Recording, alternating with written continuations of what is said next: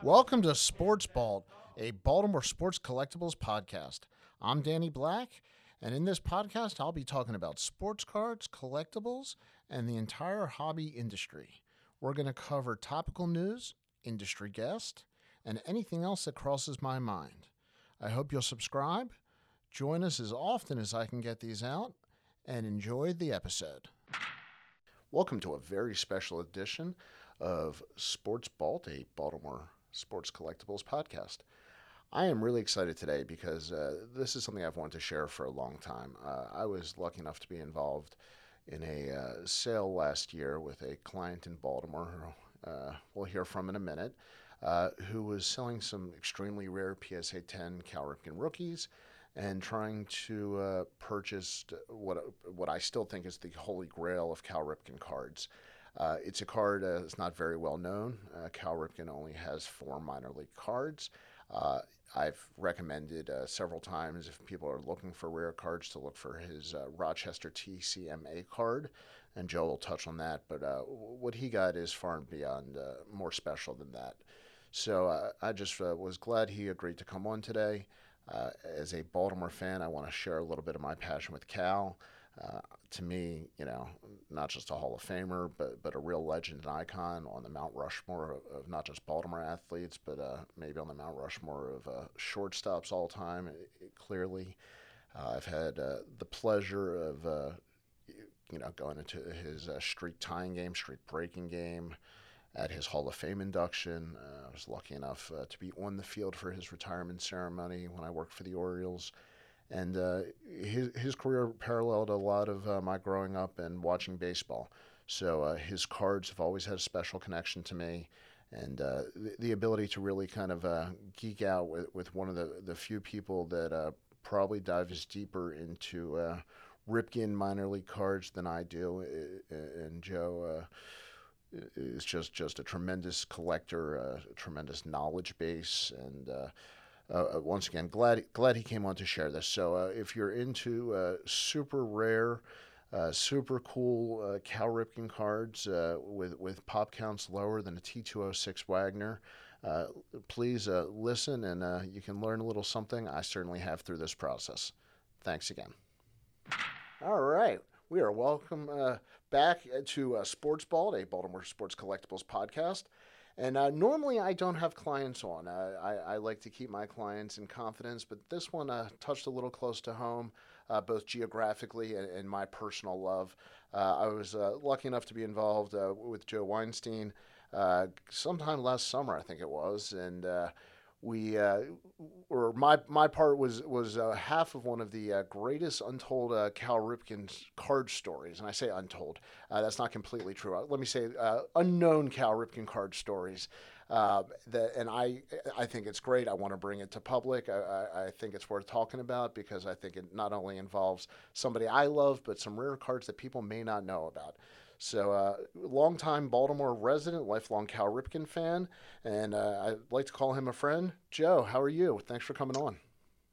Hello, Danny. Thanks a lot for having me. I really appreciate this opportunity. And yeah, I'm happy to tell about the card that I was able to get, the Holy Grail Cal Ripken card, and what led me to be able to make that purchase. Yeah, and to give a little bit of background, a lot of people are familiar with Cal Ripken and Cal Ripken rookies. For a lot of people, and I am absolutely not ashamed to say I'm dorky enough to wear a 82 Tops traded Cal Ripken shirt for this. For a lot of people, this card was considered the maybe the holy grail of Ripken rookie cards. Everybody's familiar with the 3-player 82 Tops card with Jeff Schneider and Bob Bonner, but or the Fleer or Dunruss, the regular versions. And so the Tops traded was a little bit more exclusive. It does go for more money, um, but there's a whole another level to Ripken collecting, and this is kind of the world I wanted to enter today. And so one of the things that I want to explain is minor league cards have existed for a long time. And minor league cards are typically, you can still go to a minor league game today. I take my kids to Aberdeen or Bowie frequently, and you can go into the team store and buy a pack of team cards. And there's typically not a lot of value for whatever reason, production, et cetera, et cetera. Well, there's a rare set of cards when the Orioles had a minor league team in Charlotte from 1980. And Cal Ripken was a part of this team, and there was a orange version and a blue version. They're both very limited and both highly sought after, but there's something special about one of those versions. The amount of these cards in public, I got to tell you, in 30 some years in the business, I've only seen a handful of the Ripkins ever, much less a set. So, Joe, could you give us a little background, first of all, on the Ripken cards that we sold, and I'll just give a general idea. We sold over $10,000 worth of some pretty rare Cal Ripken rookies that I talked about. So explain those, but then explain the reason we sold them and what you were after. Sure. So as you mentioned, Cal Ripken has he has four main uh, 1982 rookie cards that have been produced by the the major companies.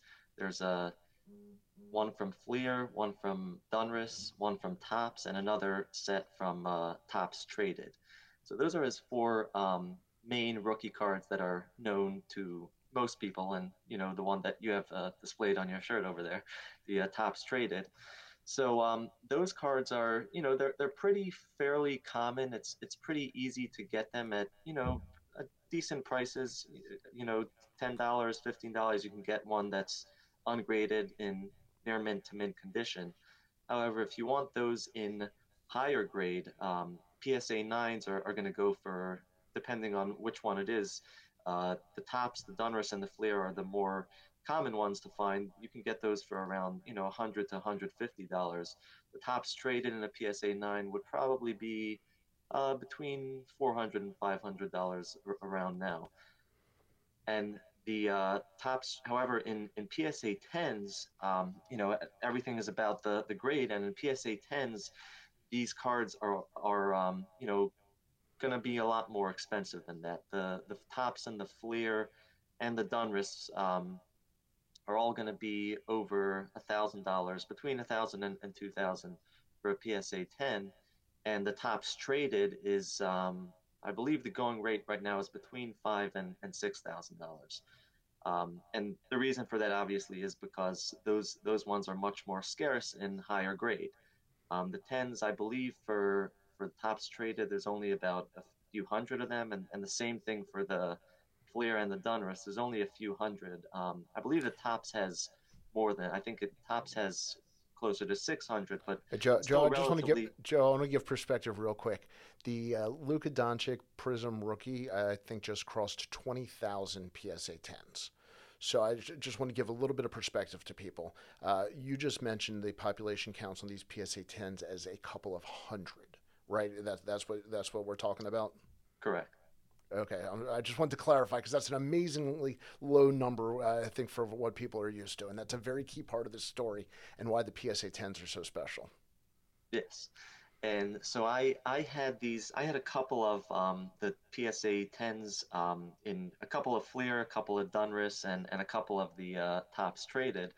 And I had bought them before the market, skyrocketed. So they were still expensive, but they weren't as expensive as they were a fraction of what they ended up, being worth, or what they're worth nowadays. And being a longtime Ripken collector, I always had wanted to, get the holy grail of Ripken cards. And as you mentioned, what a lot of people don't know about Ripken is that he actually has four minor league cards that are much more rare than his rookie cards, and in any grade are much harder to find. And I actually had a couple of those. There was one by a company called TCMA, and that's when he was in Rochester from 1981. There's another one from when he was with another one from Rochester in 1981. It's called WTF, and the company is actually, it is what you think it means. It was actually made by someone Back in 1981, right? back in 1981. Yeah, it was actually the I actually spoke to the person who made the card. His name is Stephen Kozel, and he needed some money when he was in college, and he made a deal with the team to be able to uh, make like a print of the Rochester Red Wing cards of the team, and they let him do it, and he and his friend weren't sure what to name the cards, because he wasn't an official brand or anything. So he came up with a name of a supposed person that was a friend of his that had passed away, Walter T. Franklin, Sure. and that was obviously, it was just a Sure. made up name, but he did that to be able to call the set WTF, and it worked then. I don't think it would work nowadays, Yeah, but before texting. yeah, exactly. So that card is one of his more rarer cards, and then the two most rare cards are a blue border card from 1980 when he was with the Charlotte O's, Charlotte, North Carolina. That card is really rare and hard to find, but even more rare than that card, and that was given out by WTV, the TV station, the local And TV if station. I'm correct, those were actually given out as a complete set that you could get all at once. Correct. Those were given out as a complete set at the stadium on in 1980 at maybe one or two games during the season. They gave out those sets. They gave out those cards in a set of 28 cards. Now the set which is much more rare and scarce is the 1980 Charlotte O's orange border set, and it's the same image as the blue border. However, the orange border was given out by the police in Charlotte during the 1980 season. Wait. This is not the band. The actual police would just give them out randomly. Correct. The police in Charlotte, North Carolina would give out these cards. I believe they would go to classrooms of kids and tell them about the importance of, police in the community, and, how they can be vigilant if they see any things that look suspicious, and being reporting to the police, and respecting the police and all of that. And they would hand out these cards in the classroom to these kids one by one. So it was never given out as a complete set, and it was never something that you could purchase really. It was just given out randomly by the police, and in fact the cards on the back of them had crime prevention tips about what kids can do to or just to make sure they're obeying the law, and keeping everyone safe. And that's how these cards were given out. These cards were, so there were 25 total of them, three less than the blue border set. Right. And again, they So were it's a only given 25 out. card set given out one or two at a time, to a Correct. classroom. All right. So we've talked about it. I can't wait any longer. Can you give us a quick peek of the Ripken orange for those who have never actually seen one online or in person? Can you give us a little sneak peek at your collection? That Sure. Ripken. There we go. Move that around. That's the holy grail. So if you're a Cal Ripken collector, could you do me a favor, read the PSA labels so people know exactly what PSA is calling this for us, Joe? Sure. It's the Yeah, that's 1980 great. That great. Thanks. 1980 Charlotte O's Cal Ripken Jr. Police Orange Border. That's fantastic. That is for any Cal Ripken fan. That is an honor. Now, so did you? Was it the one Cal Ripken that you were after? Because I mean, they're extremely rare, but you do hear about them from time to time. So was that the ultimate goal? Just the one Ripken? So the ultimate goal was to get that, holy grail of Ripken cards. I was lucky enough to be able to find a longtime Ripken collector in Colorado who had compiled the complete set himself, um, and I was able to get the entire set of cards. Now they're not all graded by PSA. All of them are, they're ungraded, but they're in, I would say, near mint to mint condition for the majority of the other 24 cards. And Are you yeah, I aware? was Are able you to get. aware of any other complete sets? I do know of another long time Cal Ripken collector that has a complete set. Um, I don't know of anybody else, but I'm sure there are a few. From what I've heard, we're talking absolutely less than five. From what I've heard, the question is, are we talking two, three, or four? Is what I've been told. Does Wow. that match what you understand? Maybe at most. Yeah, I mean that. Like I said, the only other one that I'm aware of is this other person in he lives in Pennsylvania who's a So longtime that might be the two. That might be it. possible. Yeah, yeah. And to be fair, in our industry, when things transfer from one buyer to the other, sometimes people double count it because they heard about the collection in Colorado. Now they've heard about a collection in Baltimore, and some people are counting that as two collections without realizing that it was actually a transferred or purchased collection. Um, I think this is an honor to get to see this. I just, I've loved it since the first minute we've talked. I think we bonded right away. I am going to reveal some of my complete Cal Ripken dorkiness. I was born in June of '78. Cal was drafted in June of '78. My first baseball game was the '83 Tippy Martinez game, and it was Cal's first MVP season. My last day working for the Orioles was Cal Ripken's last day with the Orioles. I was on the field for his retirement. My daughter was 9 months pregnant with my wife at Cal Ripken's Hall of Fame induction. So I have, listen, I was at the tying game, the breaking game, his last game. I am a personal collector. I've never talked this much about a personal collection or something I do non professionally. But this was such an attachment to you. You're one of the few people I've ever met that really shares this love. So, anything else you want to add? Because this is really a gift. Sure. Well, again, thanks for this opportunity. But I will add that in case some people are wondering what the pop report might be or how many of Please. them there actually are of the Ripken cards of the orange border. So there's only 34 total that have been graded by the three main companies, PSA, SGC, BGS. PSA has graded 27 of them, the highest being an 8, which has never seen the open market. And to put it in perspective, there are more documented T206 Wagners on the market. Yes, almost double the amount of the orange border cards are the Honus Wagner, which is considered the holy grail of all baseball cards of all time. Yep. Um, and then I believe it is the from based on my research and a couple of people that I've spoken to, it is the highest card for it's the highest so a PSA 6 I should say a PSA 6 did sell last year for just over $24,000, and that is the highest known price for any minor league set card. So any Yep. card that minor league card that has come from a set, that is the highest price for any minor league set card, and it's also the highest price of any Cal Ripken card ever sold. I mean, was giving you a little privacy there, but I'm so glad you shared that.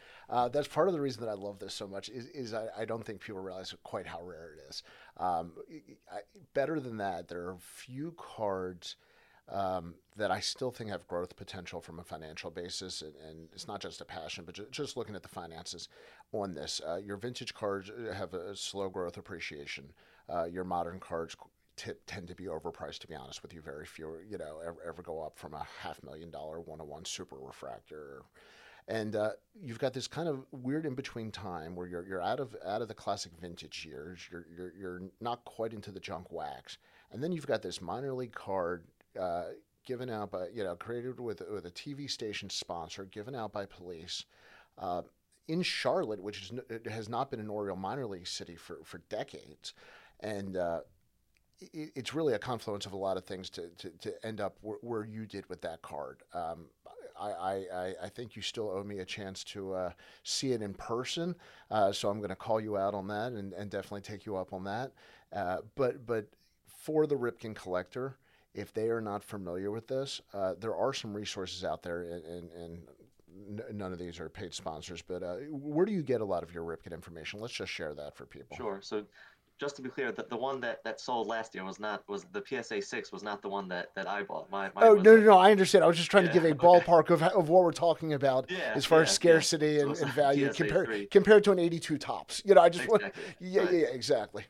Um, so yeah, a lot of the most I would say most of the information that I've gotten from regarding Cal Ripken's minor league cards is from a website called ripkenintheminors.com. no spaces, just ripkenandtheminors.com. And that website is devoted to his minor league cards. It gives you all the information you could ever possibly want to know about all of 4 of his minor league cards. And the main purpose of the person who put the website together was to be able to make sure that there have been a lot of fakes of these minor league cards due to their scarcity and high price that they demand. And low quality print, to be honest with you. Right, and the print that, because some of the cards that have been made by the police, by a TV station, by a college grad, they weren't made by real companies in factories. They were made in someone's backyard or something. Yep. So it's pretty easy to make fakes of them. And PSA has actually graded a couple of fakes of a few of the minor league cards. Unfortunately, yeah. So because of that, this longtime Ripken fan put together this website and has, like I said, all the information you could possibly want to glean on all of Ripken's cards, the population reports, the prices, the background, and yeah, that's where I've gotten most of my information from. And I think Joe and I might be taking something for granted here. Pop reports and population reports are the amount of cards that are in the market that have been graded by a company.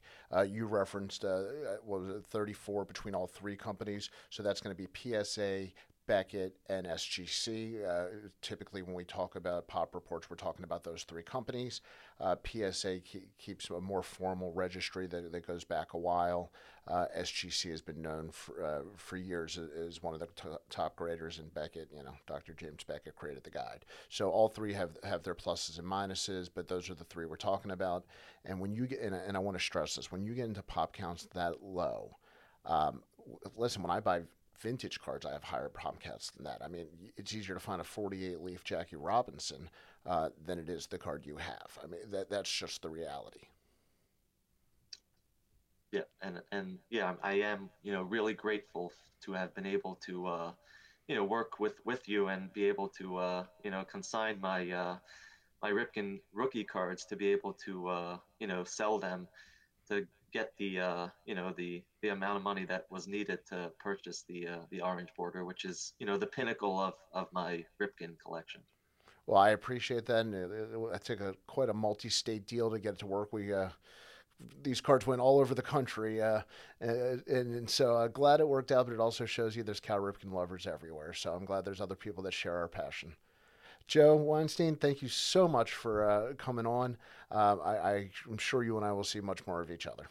Yep. Thanks again. Take care. No, I appreciate it. Take care.